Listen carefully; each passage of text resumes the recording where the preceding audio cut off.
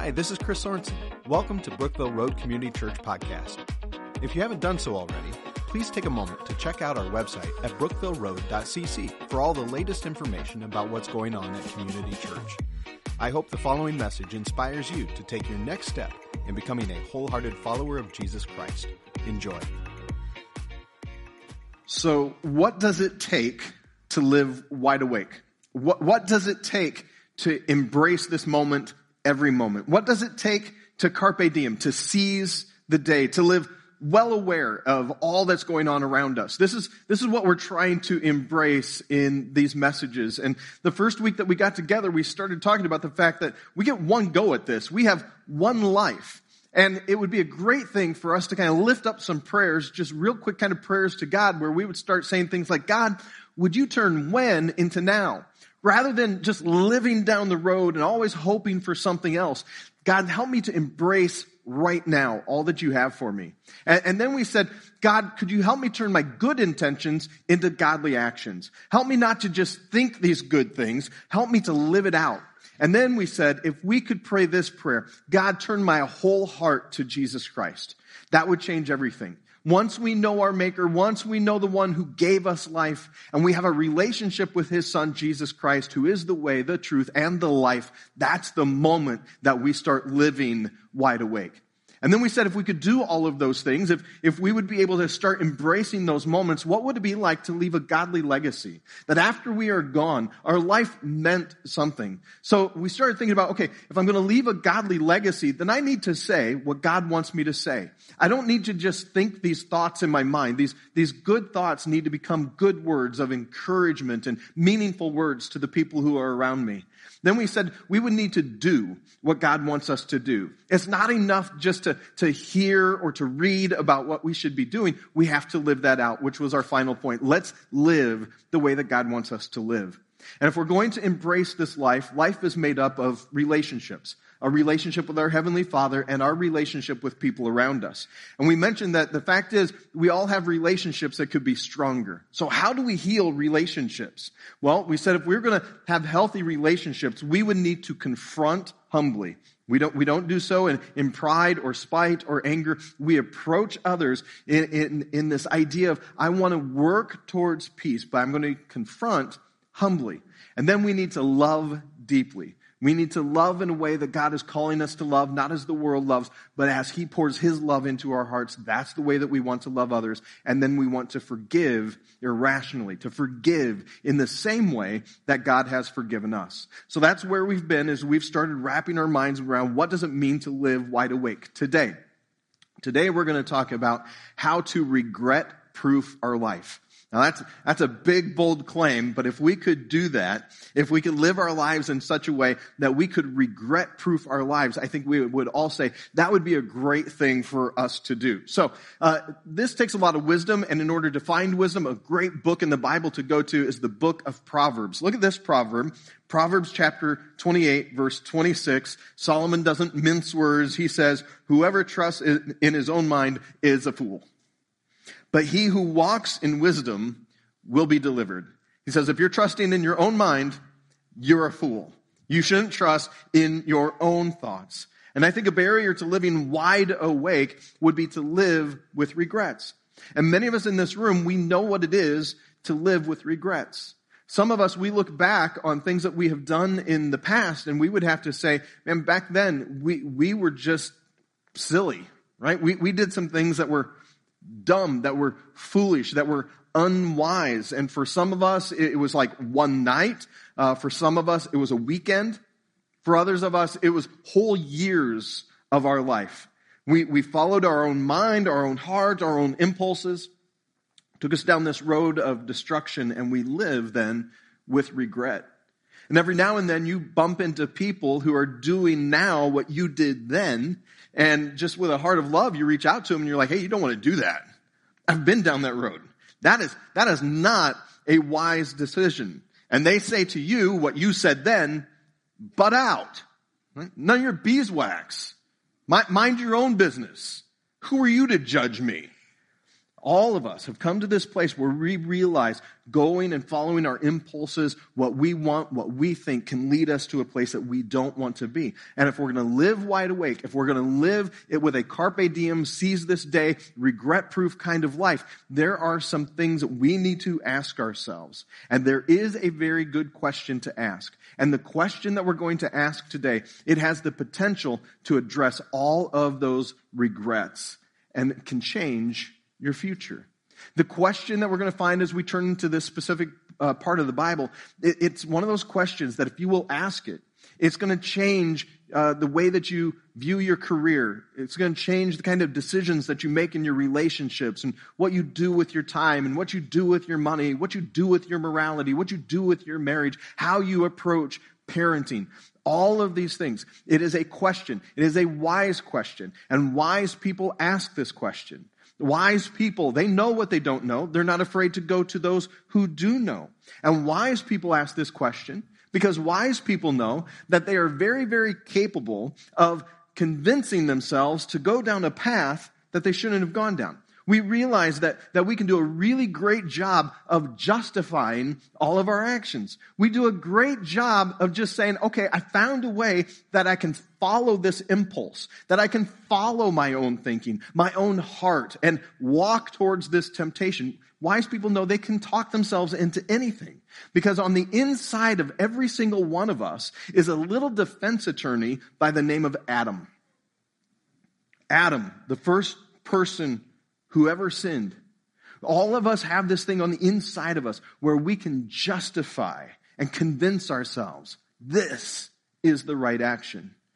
Adam, the first person who ever lived, sinned. And in Romans chapter 5, it tells us that through Adam, that sin was passed on. He was the first one to sin, and that sin brought death, and that passed on to every single person.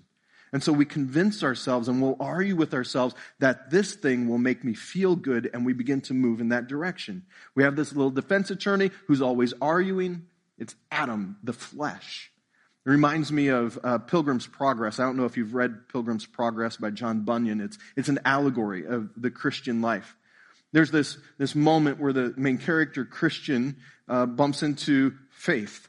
And he and Faith are having a conversation. And Faith starts explaining some of the people that he's met on this path to the celestial city.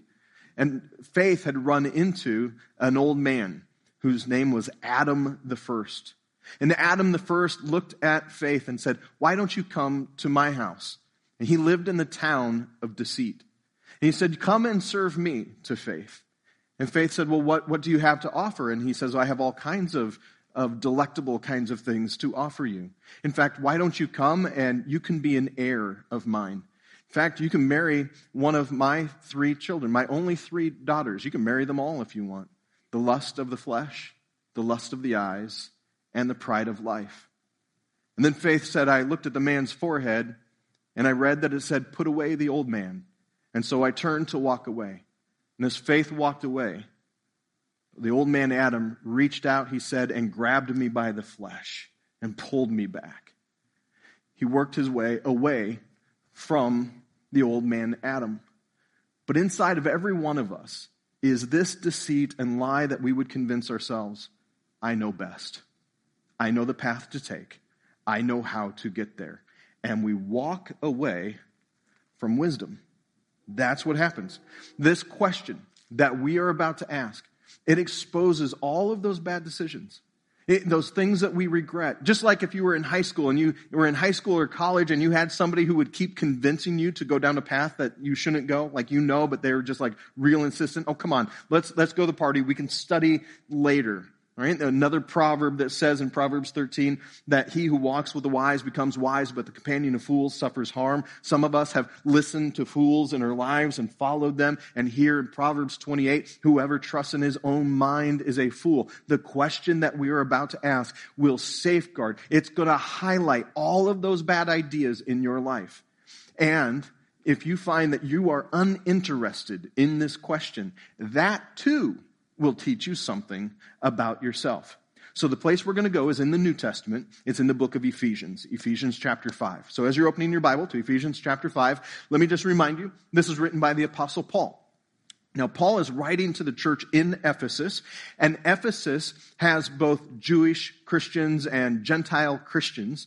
And in that town of Ephesus, they were highly involved in pagan worship. They had these false gods. And part of that pagan worship involved temple prostitutes. And so these Christians are living in the midst of very, very tempting situations. And some of them are making bad choices. So Paul's writing to a group of people who might be wondering, is there a way for us to live counterculturally to all the wickedness that is going on around us? What can we do? And so Paul wants to address this so that these individuals can know how they can not move the direction of the world and they can live counterculturally.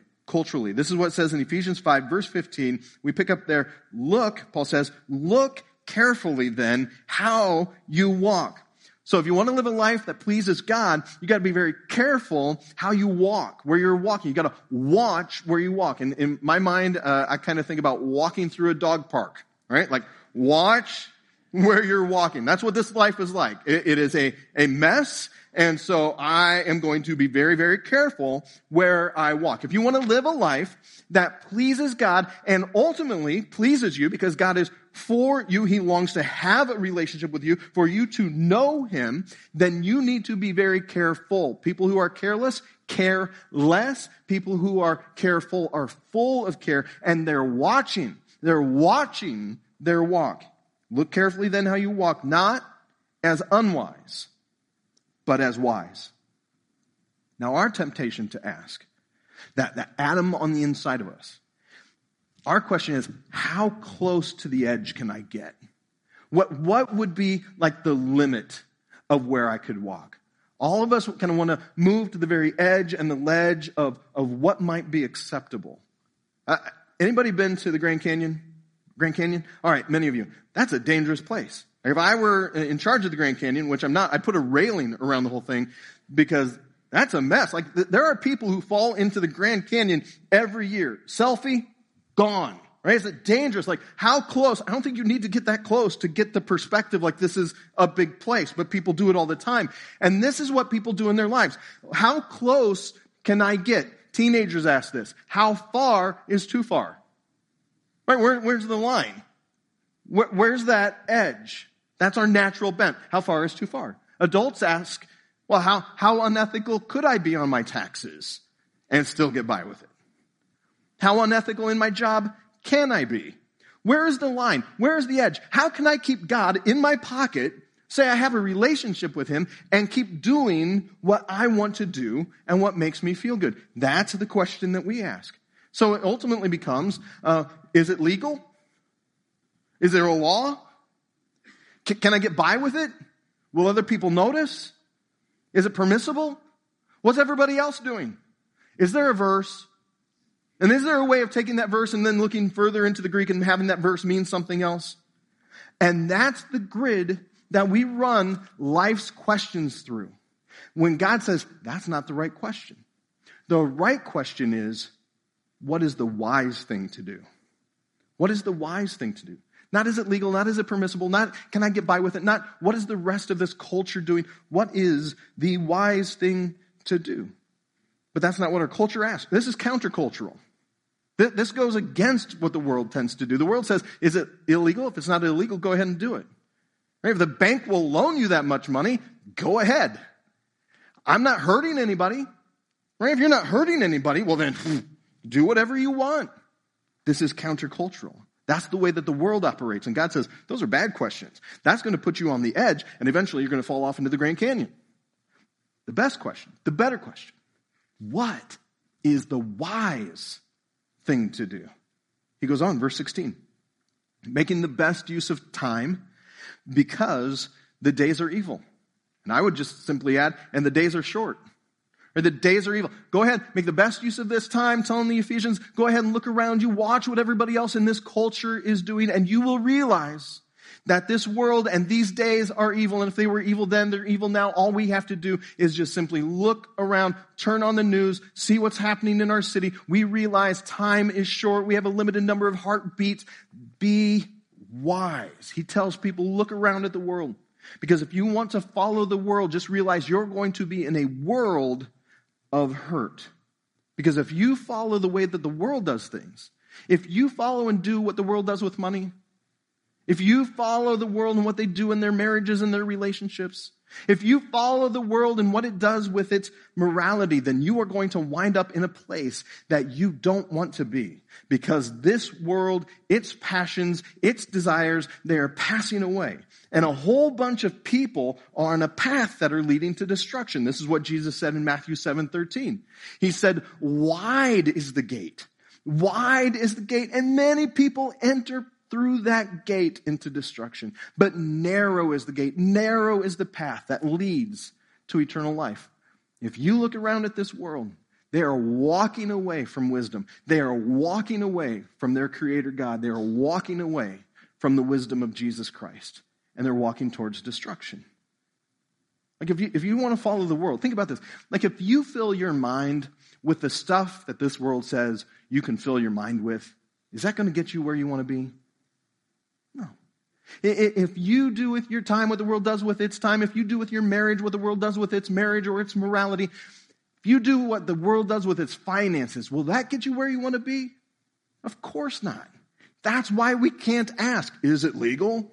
Can I get by with it? Is it permissible? The best question to ask, what is the wise thing to do? Because we're to live according to God's word and God's wisdom, not current trends in this culture or the current temperature of where this world is dragging others. He goes on. Verse 17, therefore, do not be foolish. Let's be honest, he's saying. Don't be foolish. Don't be fooled. Don't be careless. Don't justify. Don't rationalize. Don't convince yourself that you know better than your Creator, he says, but understand what the will of the Lord is. Paul says, will you just come to this place where you understand what the will of the Lord is? Let's not play games. Let's not rationalize. Let's not excuse away. Will you begin to ask, what is the wise thing to do?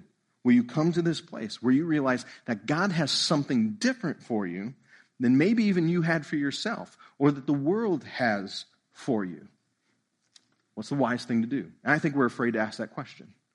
And the reason I think that we're afraid to ask that question is because we know the answer. And many times that question, or the answer to that question, doesn't lead us to the edge where we want to be.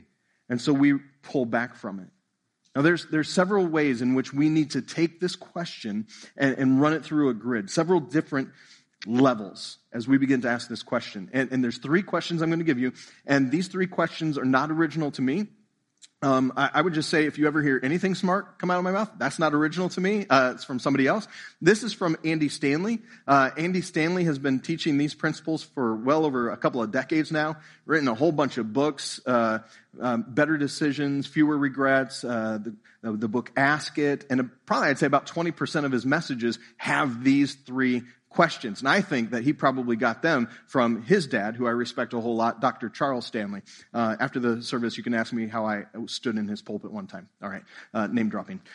So these three questions that we run this grid through, these are important. So here's the first question. The first question is this: considering my past experience, what's the wise thing to do? What's the wise thing to do? Considering my past. Not in light of what everybody else is doing, not in light of what's permissible, what is legal, considering what happened to me the last time I went there, the last time I saw her, the last time I saw him, the last time I made that decision. What's the wise thing to do based on my past experience? Right? It may not be right for everybody, but for me, based on where I have been and my past experience, what is the wise thing to choose? Because you have a unique past. It is unique to you. Your history, it predisposes you to certain temptations. You have a unique past and things that have happened to you that begin to set you up for failure. And your enemy knows this. Satan knows this. His demons know this. Like, they study, they watch, they talk, they communicate. And it's not just like, well, the devil made me do it or set this up. Many times it is that old man Adam on the inside pulling and tempting, and we put ourselves in some pretty bad predicaments because we forget to factor in the past. What's the wise thing to do, considering the past experiences that I've had in this realm? Second question to ask is this: what is the wise thing to do in light of my current experiences, my current circumstances? So considering where you're at right now emotionally, what's the wise thing to do? Considering where you're at financially right now, what's the wise thing to do, right? Buy the Corvette, buy the minivan. What's the wise decision to make? What is the wise decision to make relationally for me right now? What is the wise decision to make based on my stage of life? I'm having those kinds of things that I'm answering now. Like if somebody were to come up and say, hey, Chris, do you want to play basketball? Yeah, I'd love to play basketball, but no, I can't. I pull my muscles just rolling out of bed and praying. True story. Like I've got problems, so unable. Can't do it right now. Like it's not a decision I would have made in the past. In the past, I'd be like, let's play ball. But now, not so much. There's stage of life things that you're going through. Some of you, you're young, you're married, you got your career, you got kids in the house, and things are just kind of busy, and somebody comes along and says, hey, you want to play golf? Take 4 or 5 hours and play golf? No, I want to stay married. So I'm not able to do that right now. I can do maybe 9 holes, or it's a no for now. This is our stage of life. It's no for now, but not forever.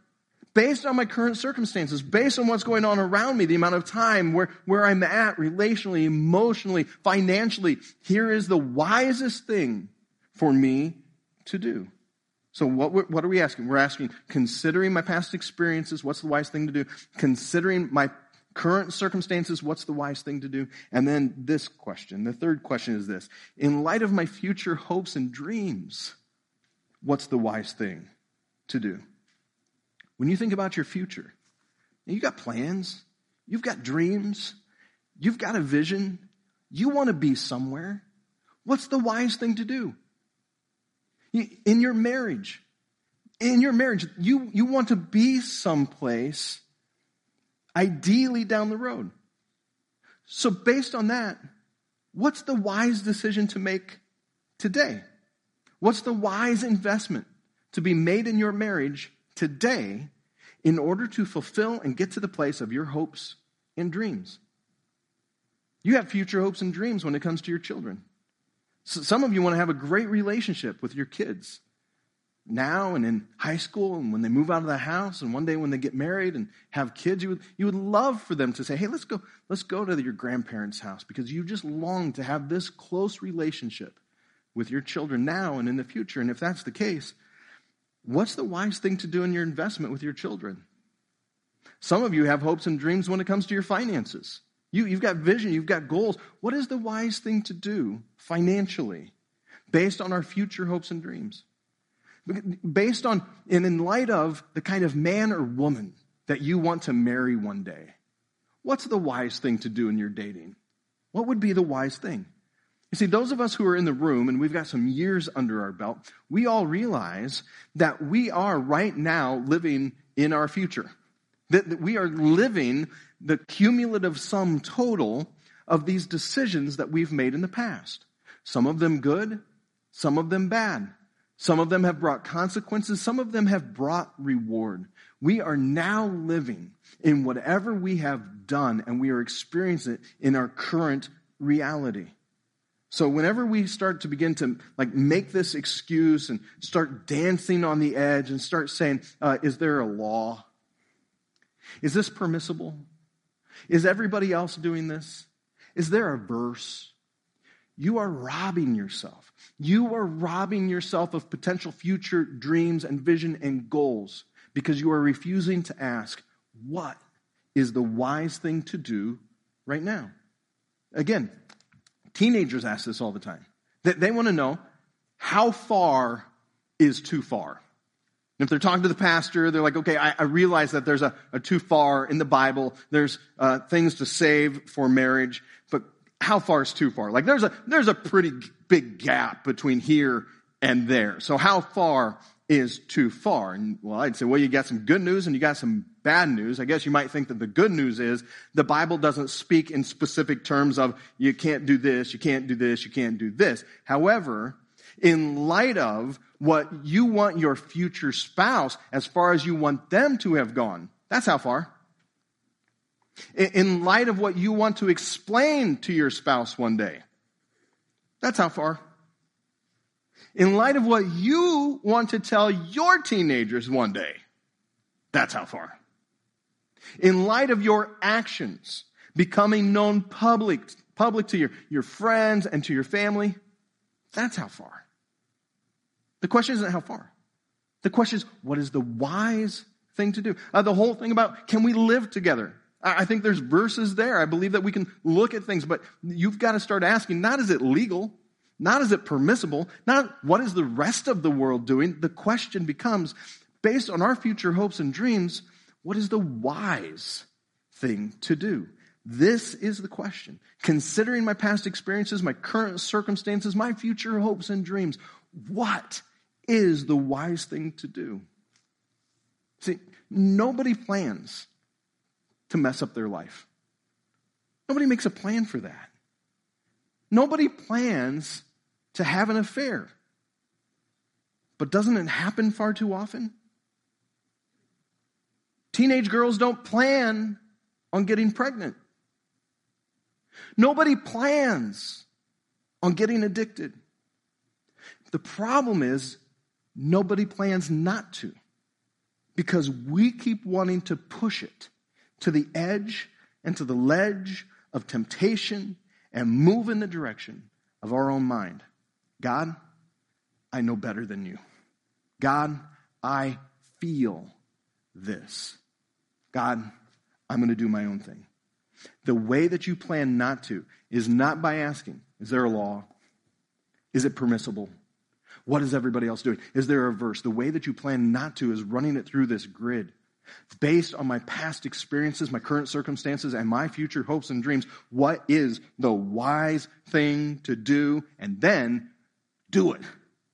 Right? It's one thing to know the wise thing. It's a whole other thing to walk it out.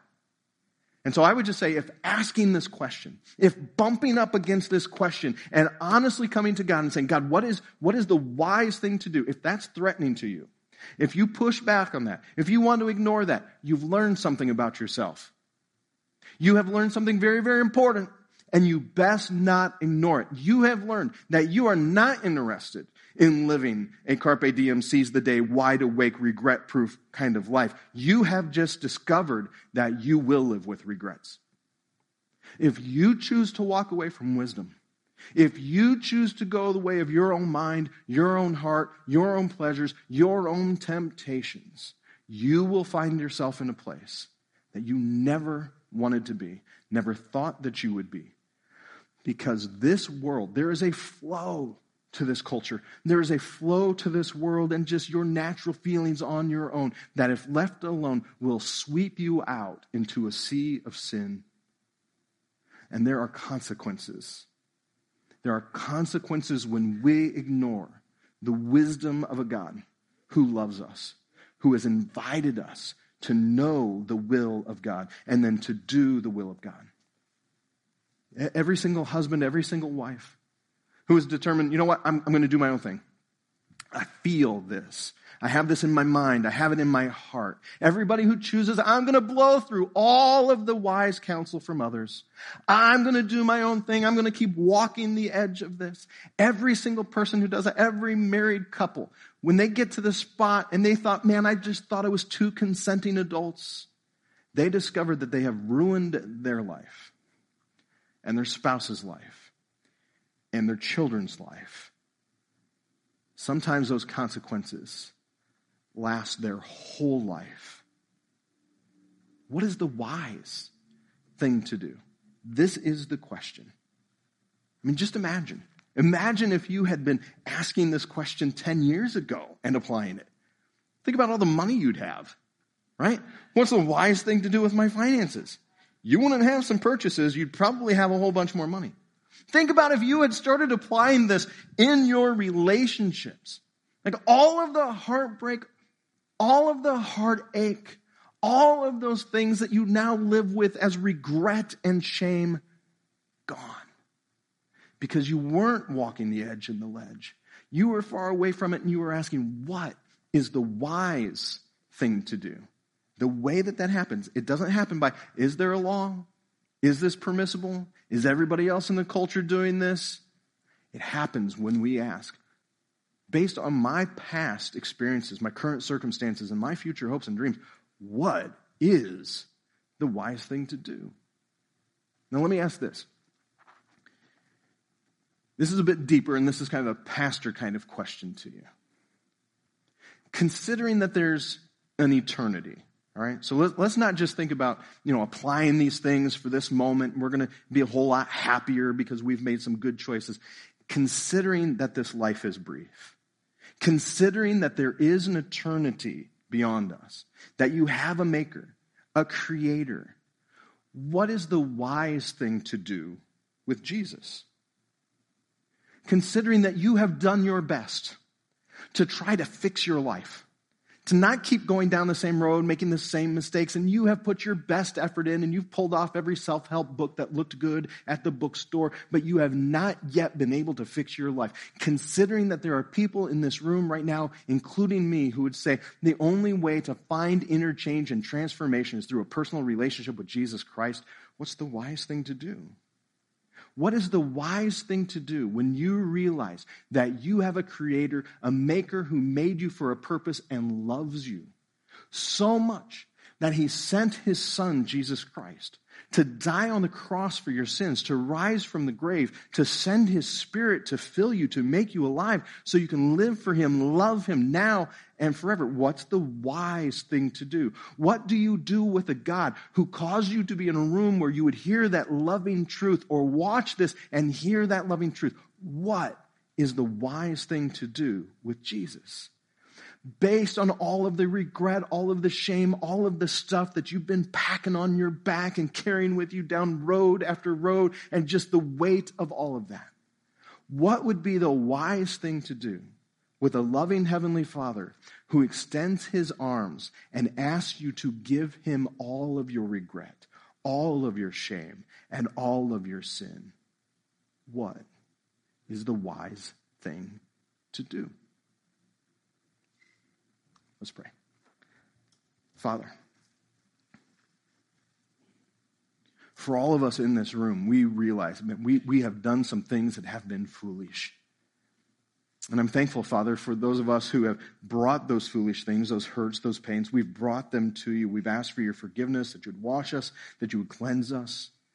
Lord, I thank you that as we open up your word, we begin to realize what wisdom is. We begin to realize what your will is. And in those places where we don't have a verse and we're kind of confused about what direction to go, we're thankful that you're a God who has not spun this world up and then just let it go, but you're actively involved. And for every person in this room who is faced with a dilemma, faced with a question, I thank you that you are sufficient. As we lift up our eyes and we say, God, what's the wise thing to do? Would you lead me? Would you guide me? Father, for every person in this room who has not yet made the wisest decision ever to find eternal life in your Son, Jesus Christ, I pray that that happens. Whether it happens this day, tomorrow, the next day, I pray that they would find you pursuing them, and that in your wisdom poured into their hearts, they would stop in their tracks. They would stop running down a broad road of destruction, and they would turn to you and find life. That they would be able to say, Lord Jesus, wash me of my sins. Take my regret. Take my shame. Take my pain. I make you my Lord, my Savior. I give you my life. And as best I know how, I will follow you all the days of my life. Father, we thank you that we can turn to you. We walk away from this world and we embrace you. In Jesus' name we pray. Amen. Once again, thanks for listening. If you live in the area and are looking for a church home, we'd love for you to join us at one of our weekend worship services. For service times and information about BRCC, be sure to check out brookvilleroad.cc. God bless you.